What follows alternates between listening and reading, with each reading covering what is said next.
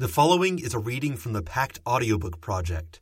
Please support the original author at pactwebserial.wordpress.com.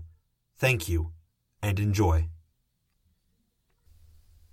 Collateral 4.7.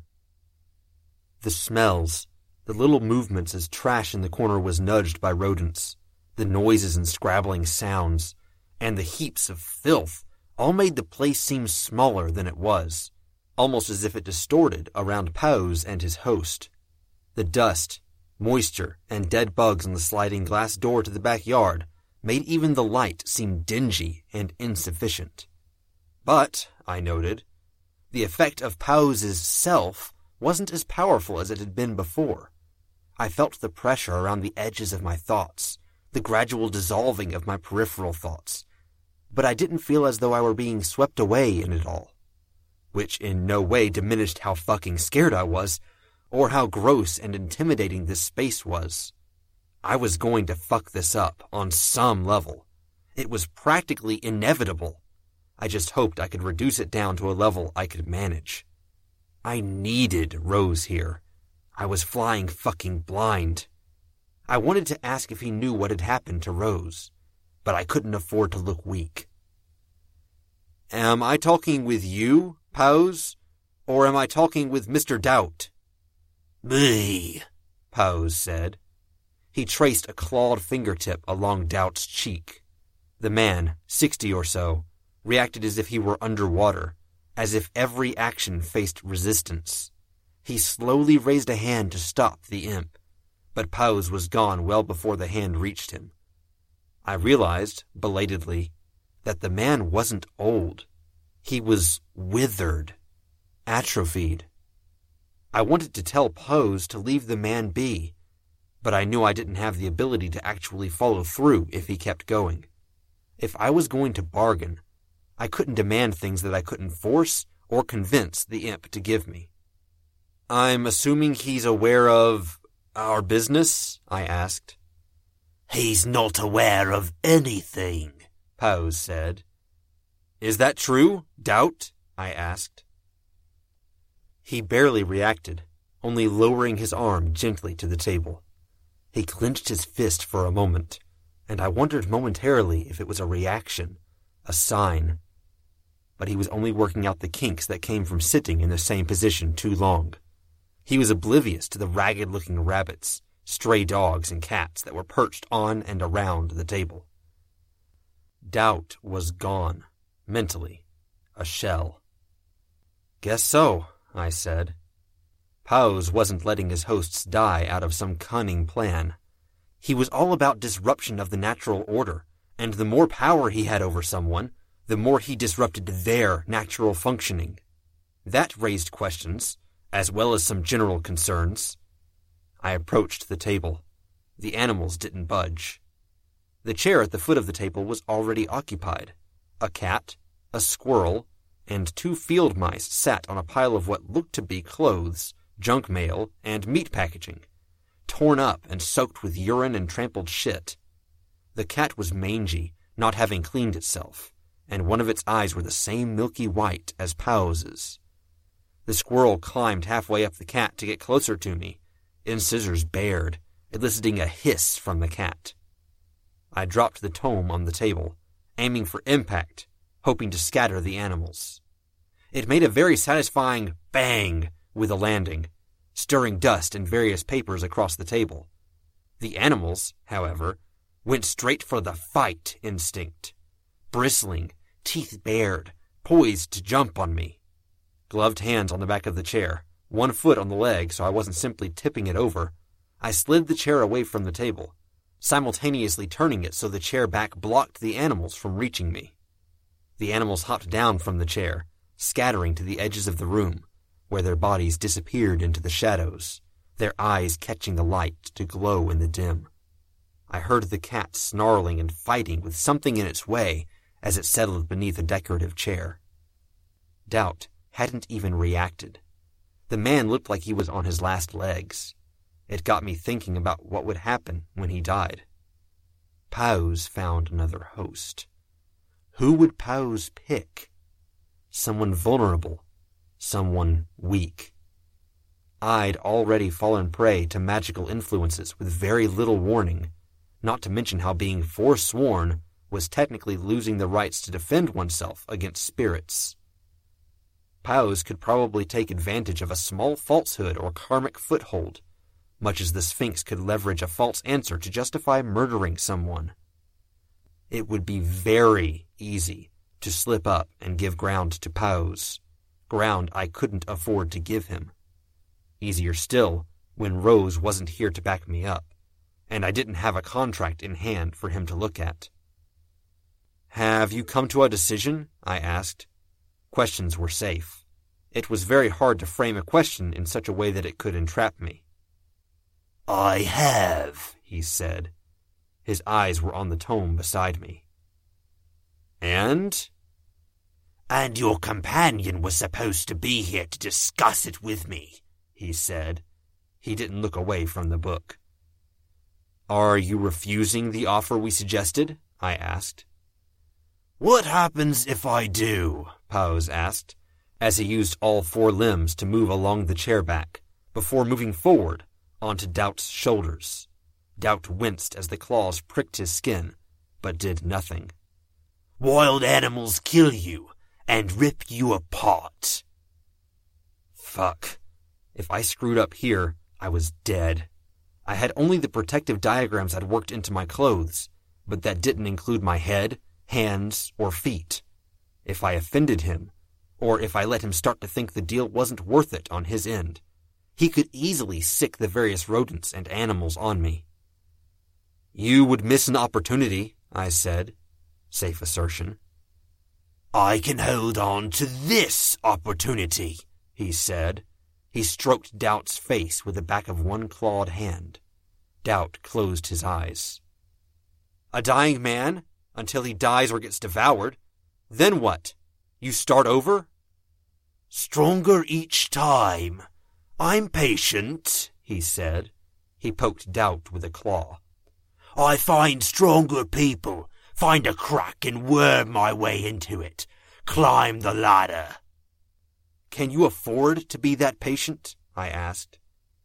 "Immortality has a way of allowing it," Powers said. "That doesn't answer my question," I said. "Be firm." "I'm asking if you can stick to the path you're on. You won't ever succeed if you keep going down this road.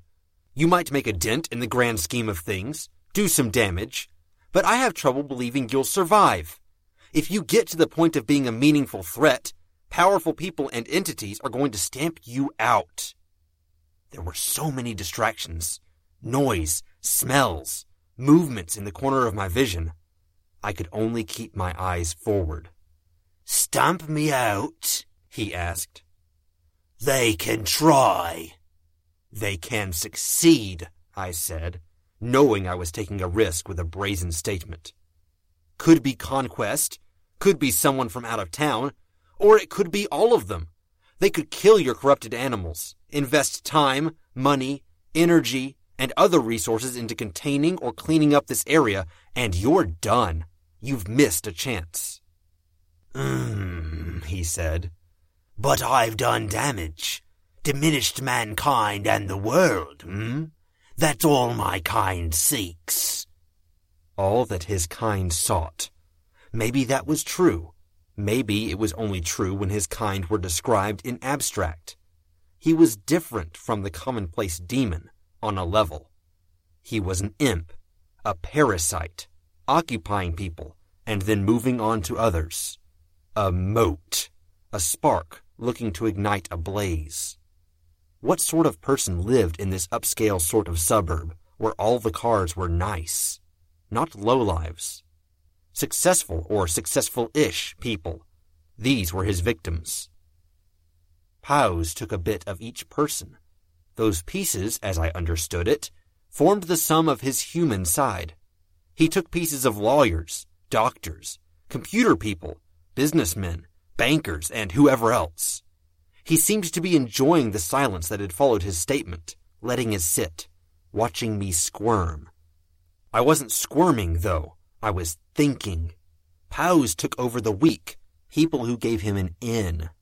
They might be successful people who were down on their luck, or people with a vice that made them weak. Or they could be people with enough of a problem, karmically, that he could make a bid to get a hold on them, even when they weren't practitioners. Is that really all you want? I asked, emphasizing the you. A dent in reality and an ignoble death?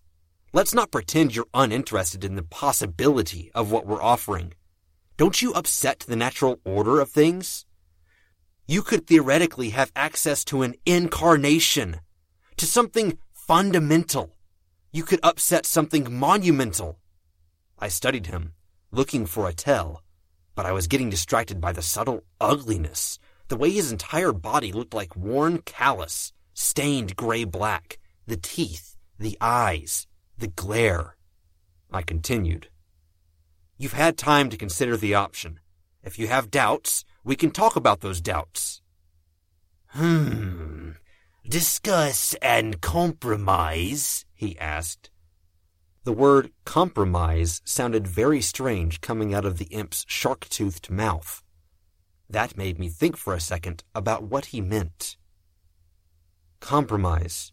Both sides giving ground? If I agreed to discuss and compromise, he could be unreasonable and still demand concessions. We're capable of discussing, certainly, I said. Compromise naturally depends on how this goes. He said. Let's start from the initial deal my partner proposed. You would be bound until, shall we say, 5 minutes after midnight, 2 nights from now, as a starting point? I haven't accepted. So little time. Then let's talk in terms of the hypothetical and discuss when we're done. We could say that no term or written word shall be considered binding until both of us agree and sign. Outside of the inviolable rules, Pose said. He hopped down onto the table, picking something out of a piece of raw meat. He opened his mouth, let it dangle and wriggle for a second, then dropped it into his mouth. Which rules? I asked. The rules of binding oaths? Those laws, which were established in the emergence from void and chaos, and the fundamental structures and forces of existence your practice, my power, or practice and power combined, can't alter, Pose said, chewing far too much, considering the small size of the thing he'd popped into his mouth. If we're talking about rules my practice or your existence can't alter, why even mention them? I thought about it for a minute, turning the words over in my head. Trap? No. Couldn't see a trap. Not unless the trap was to throw so many terms and ideas at me that I'd stop being careful. I could accept that, I said, finally. With further consideration. Then we agree to talk about terms, he said, with nothing binding until we sign and verbally agree. More words, more terms and ideas to complicate matters. I was making the wish to the genie that was hell-bent on twisting the terms of the wish to screw me over. More than that, I was dealing with something very inhuman in a context I didn't fully understand. Here we went, dealing with a devil. Sign by putting pen to the very set of pages I've outlined the terms on? And not scrawling your name on doubt or the underside of the table? Yes. And your statements can be considered verbal agreement, even if you aren't human, or if you aren't technically there and speaking in the conventional sense. Point conceded.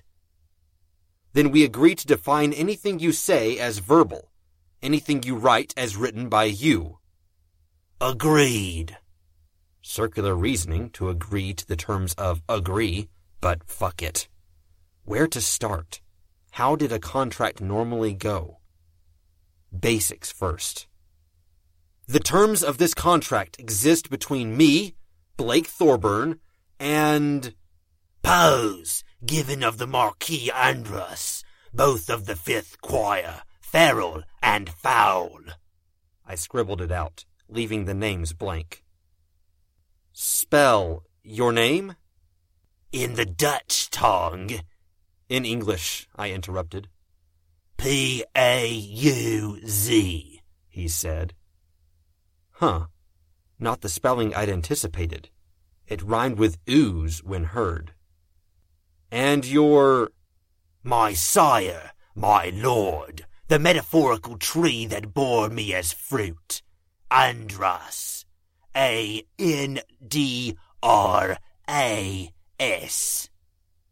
I bear no risk by inscribing his name or yours? No. Andras is bound, and only those bearing the saber he was bound to may call him forth. I am a lowly imp, and my name has no power, spoken or written. I scribbled out the paragraph defining myself and Pauz as the individuals the contract referred to. I used the spine of black lamb's blood to push the various dishes and bits of food to the floor, clearing the table in front of me, then tore that half of the page off the pad, tore it so the section of paper with the paragraph was the only thing on the page, and slapped it down onto the table. What are you doing? Outlining, I said. Conceptualizing. If I was going to write a contract, I'd do it like I was putting something together for work. Start crude, confirm direction, refine, polish. I needed to bind him. I needed to bind him very fucking carefully. And I didn't have the background of hundreds or thousands of years of trial and error in diabolism to back me up. The goal of the contract, I said, is that we bind you for a term ending 5 minutes after midnight, 2 nights from now. At which point I am given over to the Incarnation's possession, Pauz said. Or you are forfeit. Forfeit what? I asked. Your word, your being, whatever I desire, Pauz said. To hell with that, I thought. Firstly, I said, I am absolved of responsibility once I bring you, bound, to the Lord. I'm not going to suffer consequences if he or you do anything after that point. You give me to him, Pauz said. A transfer of possession, with no intent to immediately reclaim me. I'm not under the impression he'd give you up once he had you, I said, looking up from the paper I was writing on. But yes. And you make some attempt, overt or otherwise, to ensure he keeps me until such a time that the contract's terms end and I am free. Unless such an attempt would work against your goals and mine? I asked. Huh? If he obviously intends to keep you, and pushing him further would look suspicious. Granted, Pauz said. I wrote it down. Second point, I said, returning to the larger block of text above. I'm not okay with that penalty for failure. Giving you all of me? Forfeiting my very existence? No. I stake my being on this. What other penalty would suffice? Pauz asked, meaning the imp wasn't so happy with the idea of making a small scar in the universe and then dying ignobly. Suspicion confirmed. I have 2 other beings to bind, I said. My existence and other aspects of my being are at stake. If I fail because I'm dead, we can say there's no penalty clause. Consider it incentive to fight a little harder, Pauz said. My eyes fell on doubt. Demons want a foothold in the world. What happens if I give all of myself? If doubt is what happens when Pauz finds a crack? Too little knowledge, with the stakes far too high. Something else. I needed to cover my ass, while offering him something he desired. Property, I said. I'm custodian to a property that I believe will come into my hands. We can arrange for a section of that property to fall into your possession, if I can't meet my end of the contract, and if that property is mine. I would need to see that contract, he said. Too bad, I said. I don't think I can get access to it by any reasonable, sane measure. Not without contacting the lawyers or walking through Laird's time field. I'm left to accept a tenuous offer or face tenuous reward? Yes, I said. Mortals pass property on to heirs if they die. If you die before you meet your end of the bargain, the property isn't yours to give me. It's what I'm offering you, I said. The only thing I can reasonably offer you, if it's even that reasonable. It could be too much. Oh God, wind was blowing in through open windows and the crack in the sliding glass door. Fresh air was not my friend. It only made the stench of this place worse. I had to hold utterly still, fighting the urge to gag, while Pause deliberated. How much space? 15 square feet, parceled out as I deem appropriate. Small, Pause said. Yes, I said, small. You little bastard, I know this is gold to you, and I'm probably betraying humanity by even offering it. Take it. I kept myself outwardly calm, or tried to. Offer a larger area, he said. If land isn't what you want, I said, we can discuss other terms. Just as he was looking to achieve absolute control over me, in contrast to the tiny hold he had on Doubt, I knew I was offering him absolute ownership over the land. I had a dim idea of what that meant. He took his time deliberating. Why don't we cut the crap and stop pretending you don't salivate at the idea? I asked. Presumptuous, he said, the gravel of a faint growl in his voice. The growl was echoed by the noises the animals in the corners made. I'm a novice, I said, but I know some things, and I know what you want. Take it so we can move on, or I'm going to start having second thoughts. He didn't respond right away. He stood straighter, peering at me, then sat down on the table. I got a nod. Verbal confirmation, please, I said. Yes, that penalty will suffice. Which gave me the option of giving him the space inside Laird's trap, promising to screw over either Pause or Laird, or, ideally, force them to deal with one another. I could take other precautions, too. Worst case scenario, that. I took a deep breath, then immediately regretted doing so. I have some terms to stick onto this part of the deal. From the time I bind you, you don't harm me or mine. Until such a time as I am released. Period. Ever. All things with any connection to me, my family, my friends, or my possessions are protected from you, across the board. He mused. What's the issue? Merely considering. I need the guarantee that, once we set you on the Lord of Toronto, you aren't going to harm me, my family, or my friends. I can affect the remainder of the city, the region. You wouldn't accept the deal if I forbade it, I said. No, I wouldn't, he said. I shall prevent harm to you and yours, from my hand, my power, my word, and my servants, to the best of my ability. He pointed at the paper. I bent down to scribble it out, paused. You and any other being you work with, I said. I didn't want him bringing another demon in to hurt me. Granted. I hesitated. Any other power you interact with must agree to the same, and they must agree to bind anyone they work with to the same, in turn. Ad infinitum, I said.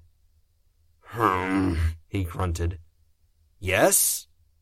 Granted, he said. I thought of Tiffany. Tell me you haven't done harm to others. You're delaying. Right. So are you. Delaying, I mean. Are my friends okay? You didn't send your animals to harass anyone or hunt anyone down. I've done nothing direct. As for incidental damage, he smiled. As for incidental damage? I couldn't say for certain, he said. I would have to visit the people, objects, or locations in question. Worrisome, but the only real solution would be to hurry through this and check on my friends when all was settled. I wrote it out, tore up the paper, so each paragraph was a separate block, then spaced it out. Sub-clauses and stipulations were effectively indented. A field mouse limped closer. If they interfere, I'm liable to consider it a sign of your disinterest, I said. We got this far. Let's not spoil it. He said. Git. The mouse scampered off, running off the table. The thump it made as it hit the ground caught me off guard. Mice were light enough they wouldn't necessarily make a sound like that. I leaned to one side and saw that it had broken its neck in the fall, head first. Was this it? It didn't feel like enough. Rather than suggest a penalty, I said, we say the contract takes effect the moment you are bound. Yes. The terms do not end when the binding does. Yes. My binding will be weak, in addition to being temporary. You will not take any action to free yourself in the meantime, nor will you take actions before or after to work against the contract's terms, or you will be considered to be acting in bad faith, with a penalty I'm free to designate. No, Pauz said. We'll stipulate a penalty now. Fair enough, I said. If you act in bad faith... Clearer, he said, sounding annoyed. If you free yourself, if you bend or abuse the terms in such a way that suggests you are not acting with the intent of being bound and delivered to conquest, and subsequently freed... Clearer, narrower. I almost redefined the terms further, then stopped. That was interesting, that he wanted it narrowed from that. That was very, very interesting. Are you telling me that there's a loophole you're already planning on abusing to slip from your duties? I asked. I'm telling you I want clearer, narrower terms, he said, growling the words. And defined penalties. Which wasn't a no. I leaned on the table, trying to ignore the greasy film on the surface, looking down at the paper, reading over everything. The parties involved, the objective, the responsibilities of each party, my penalties for failure. I shifted the remaining papers down to leave an obvious gap where his penalties for failure and ill faith could go. Protections for me and mine. You define the penalties first, he said, interrupting me. I will, I answered. After. Right now you're trying to distract me. Right now I'm trying to get you to define the penalties, he said, talking more for the sake of distracting me than to add something to the conversation. Where was the trap? Harm? He would prevent harm to me and mine by his hand, his word. Wait. Okay, I was pretty sure I saw it. His hand? Archaic language? Or was he justified in using his foot, his teeth, even his claw? I made a mental note, something I could use, maybe, and something I would have to come back to in a minute. All right, I said. I looked down at the scraps of yellow paper, bright in the relative gloom of Doubt's home, covered in my scrawled print. I'd never had tidy handwriting. Let's talk penalties. He seemed satisfied with that. I was backing down. If you fail to keep your end of the bargain, I said, you forfeit every hold you have in this world. Every person, every animal, every place, idea, every whatever.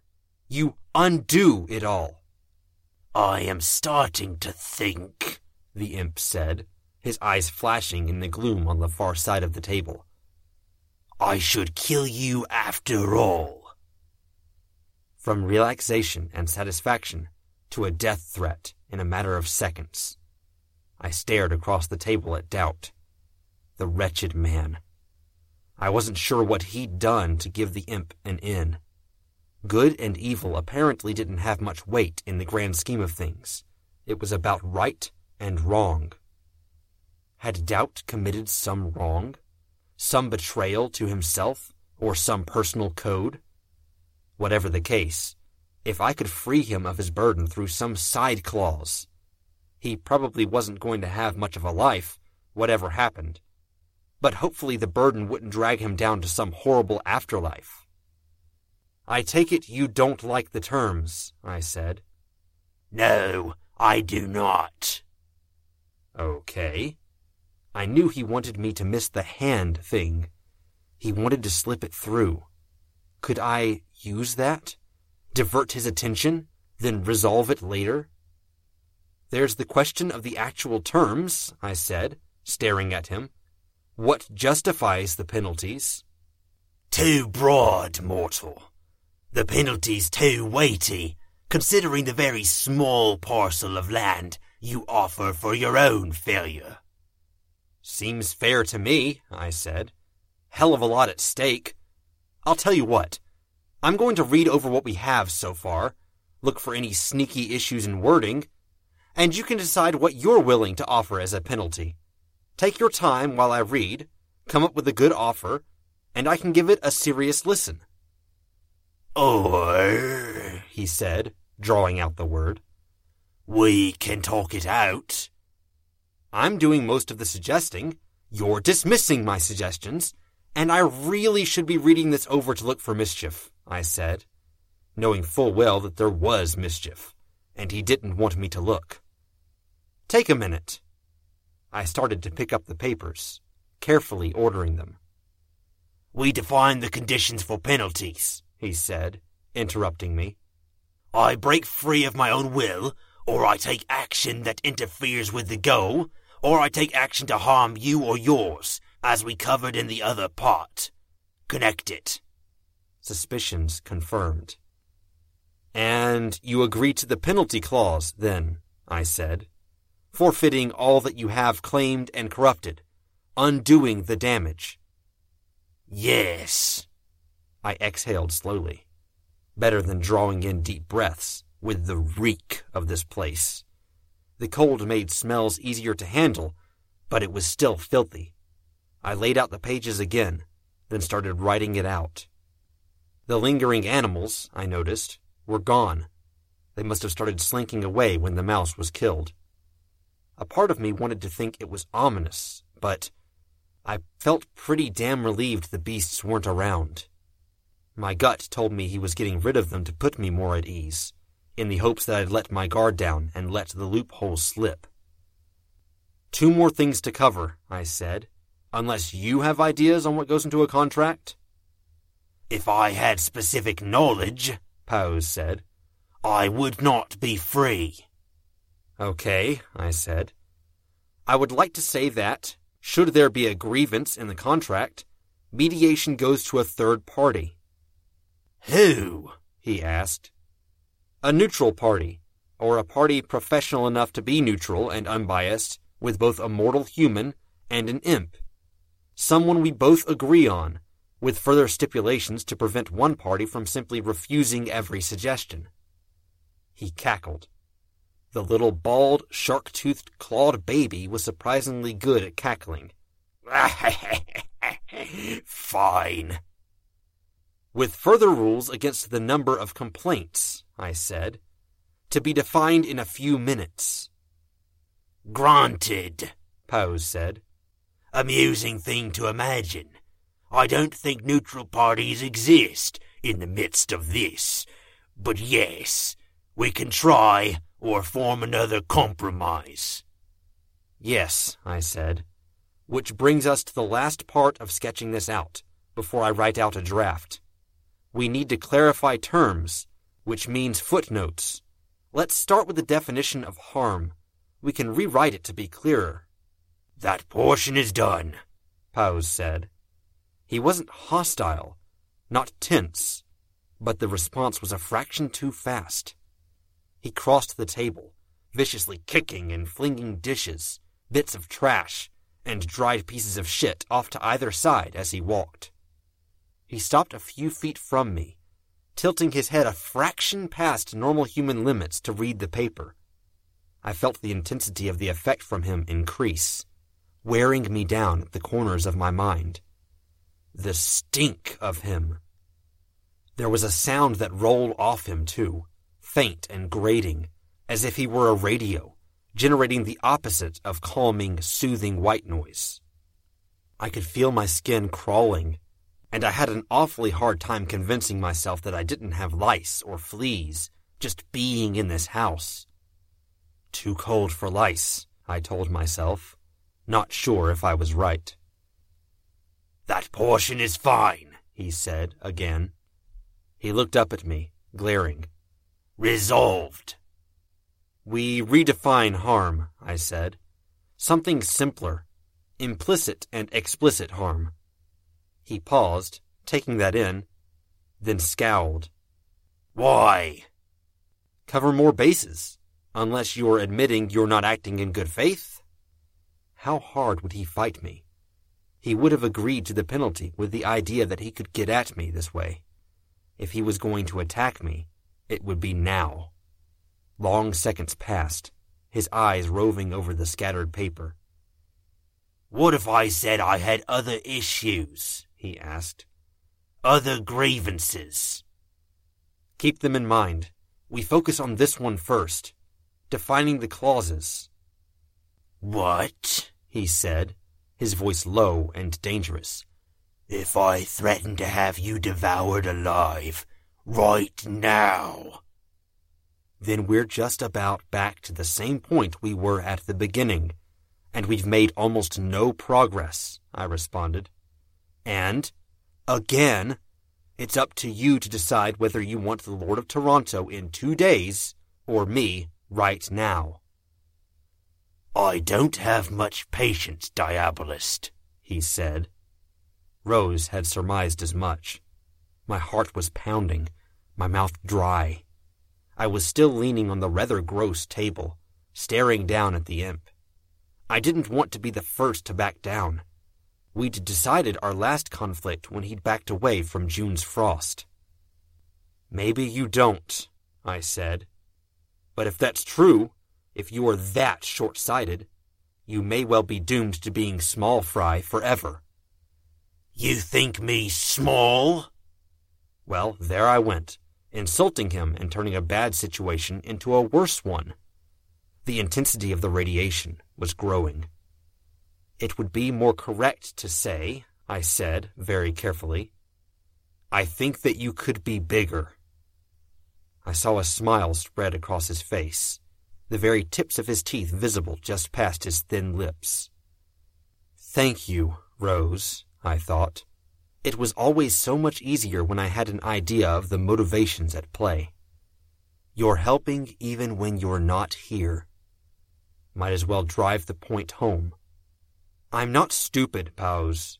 I know you're trying to screw with me in this clause. Bluff me, distract me, mislead. I'm still not going to let it slide. No harm, implicit or explicit, I said, tapping the paper. He grunted. Curses. Well? Damnation. I will, to the best of my ability, prevent you from coming to harm that implicitly or explicitly derives from me in any way or form. I wrote it out. You'd damn well better be able to deliver, he said, clearly perturbed. It's up to you to decide how you're going after conquest, I said, and it's up to me to decide how to deal with you both. Rose had suggested this and then disappeared on me. Agreed, he said. I'll find a weak point. I always do. Now, I said, We go over every single word to make sure there aren't any hidden meanings. We define or reword everything until there are no questions. He said. I thought you were on a schedule, Diabolist. I am, I said. Were you calling me Diabolist before this? No, he said. He smiled. Because you weren't. But you are one now, The smile and the idea both disturbed me. Let's begin, I said.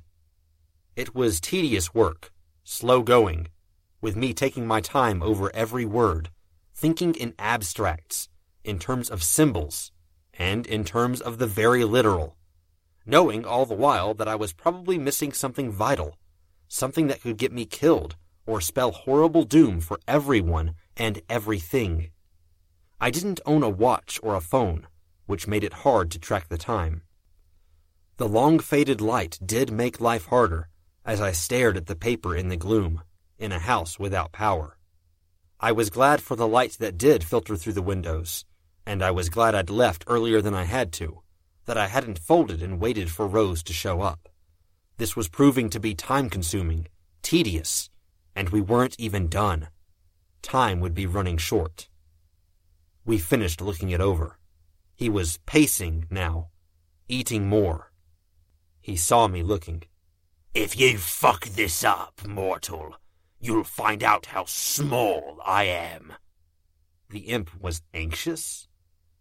I'll make a mental note of that, I said, being careful to do so. I had it laid out across the table, footnotes included, and I began copying it out, skipping parts I'd crossed out, rewording even as I went for elegance's sake. 7 pages, when it really felt like it should be more. But the language was tidy and clear. I could feel the pressure as the clock wound down. There was also a mounting sense of worry, the idea that I'd overlooked something. It wasn't helped as Pause got more agitated, watching the contract near completion. I stopped at the end. By signing, Pause, you agree to be bound, by both me and by the terms of this agreement. By signing, I agree to bind you by the terms of this agreement. Neither signature has a hold without the other. Pause said. He was barely able to keep still now. The noise was worse, as was the fuzzing around the edges of my mind, and the sounds in the walls were more intense than ever. Even the maggots that writhed on the plates of food were more lively, a reflection of Pause's state. I read it over, looking for spelling errors, for any word I might have overlooked. Sign, I said. Pause reached out, scratching with his claw. He left a dark brown-black stain where the claw touched paper, and he scrawled out his name. I reached for the pen. No, Pause said. Blood. I glanced at him, eyebrow raised. I know this much. To give it power, almost always, when contracting with my kind. I drew one of the hook screws from my pocket, pushing the point into my fingertip until I drew a bead of blood. Signing in blood proved to be harder than most things. It's done, Pause said. Sealed. Yes, it is, I said. Now to figure out the binding. I drew the hook screws out of my pocket, along with a flexible measuring tape, and began screwing them into place, spacing them out evenly. Can I ask, now, if you had anything to do with Rose? I've had something to do with almost everything that has happened to you since our last meeting, Pause told me. Did you have anything to do with Rose, I asked, outside of subtle influences? Yes. The fact that you noticed, Diabolist, means my influences weren't all subtle. You're saying you influenced something, made this come to pass? You're inferring more than I'm saying, he said. Your partner is asleep in more ways than one. Think about why. Why she's asleep? I asked. The wrong word, he mused. Coma? Why does someone go into a coma, Diabolist? I couldn't come up with a ready answer. To heal? My biggest regret in accepting this bargain, he said, looking up at me with an intense expression on his tiny round face, is that I won't be able to see the look on your face when you realize. When I realize? Yes. Realize what? I asked, knowing I wouldn't get the answer. He only smiled wider, showing more teeth, his tattered, bitten tongue visible in his mouth, and turned his back on me, looking at Doubt. Fuck. But I didn't have a choice. Not really. I turned every hook so they all pointed inward, then drew the cord from my pocket. I fed it through the hooks. 10 hook screws. The 5 outer ones allowed me to make a pentagon, with a 5-pointed star within. The 5 inner hooks allowed me to develop it further, making a 5-sided star that overlapped with the other. I left it incomplete. As far as actually binding him, I needed something to bind him into. I placed the tome in the center. Pause. He stepped over the cord until he stood on the book. I drew the final cord into place and tied it. Blood still beaded at my fingertip. I drew it along the rope at the outside of the cord diagram. Faintest traces, but blood nonetheless. Pause, I said, holding the contract up. By the terms of this contract, I bind you. The wind turned, the contract flapping violently in my hand. The outer circle of the diagram collapsed, the cord snapping into the center, until Pause was well and truly bound up, in a series of very careful knots and shapes, 10 times more intricate than I could have managed, all connected to the inner diagram that still remained. Bound as he was, I didn't miss the pale eyes staring at me. Smug? Easy, but the hard part had been drawing up the contract. Pause, I said, again. I bind you. The second line of binding snapped inward. This time it bound Pause down. The book rocked, spinning slightly with the force of the cords that now bound it shut. 100 knots, forming a 5-pointed star on either side. Doubt looked up at me, his eyes meeting mine. It took me about 2 seconds to realize just how badly I'd fucked up. The sounds in the walls intensified. That fucking imp had tricked me, misdirecting, distracting. He'd do everything in his power to protect me, from the moment he was bound on. Just like he said, I couldn't transfer property to him on my death if I had no property the moment I died. He couldn't protect me while he was bound. The birds began to congregate outside the window. Feral animals began to emerge, where they'd disappeared into hiding places. He had been lulling me into security. I'd just been wrong to assume. A chair tipped to the ground. Doubt stood. More a zombie than a human, given his state. A crazed shell of a man, half snarling, half sneering, but mostly baring his teeth. I drew June, slowly, to avoid spooking any of them into action. Squirrels, mice, cats, dogs.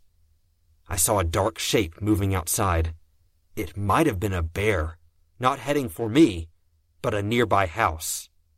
Pause was bound, and the connections that allowed him to control his creatures were severed.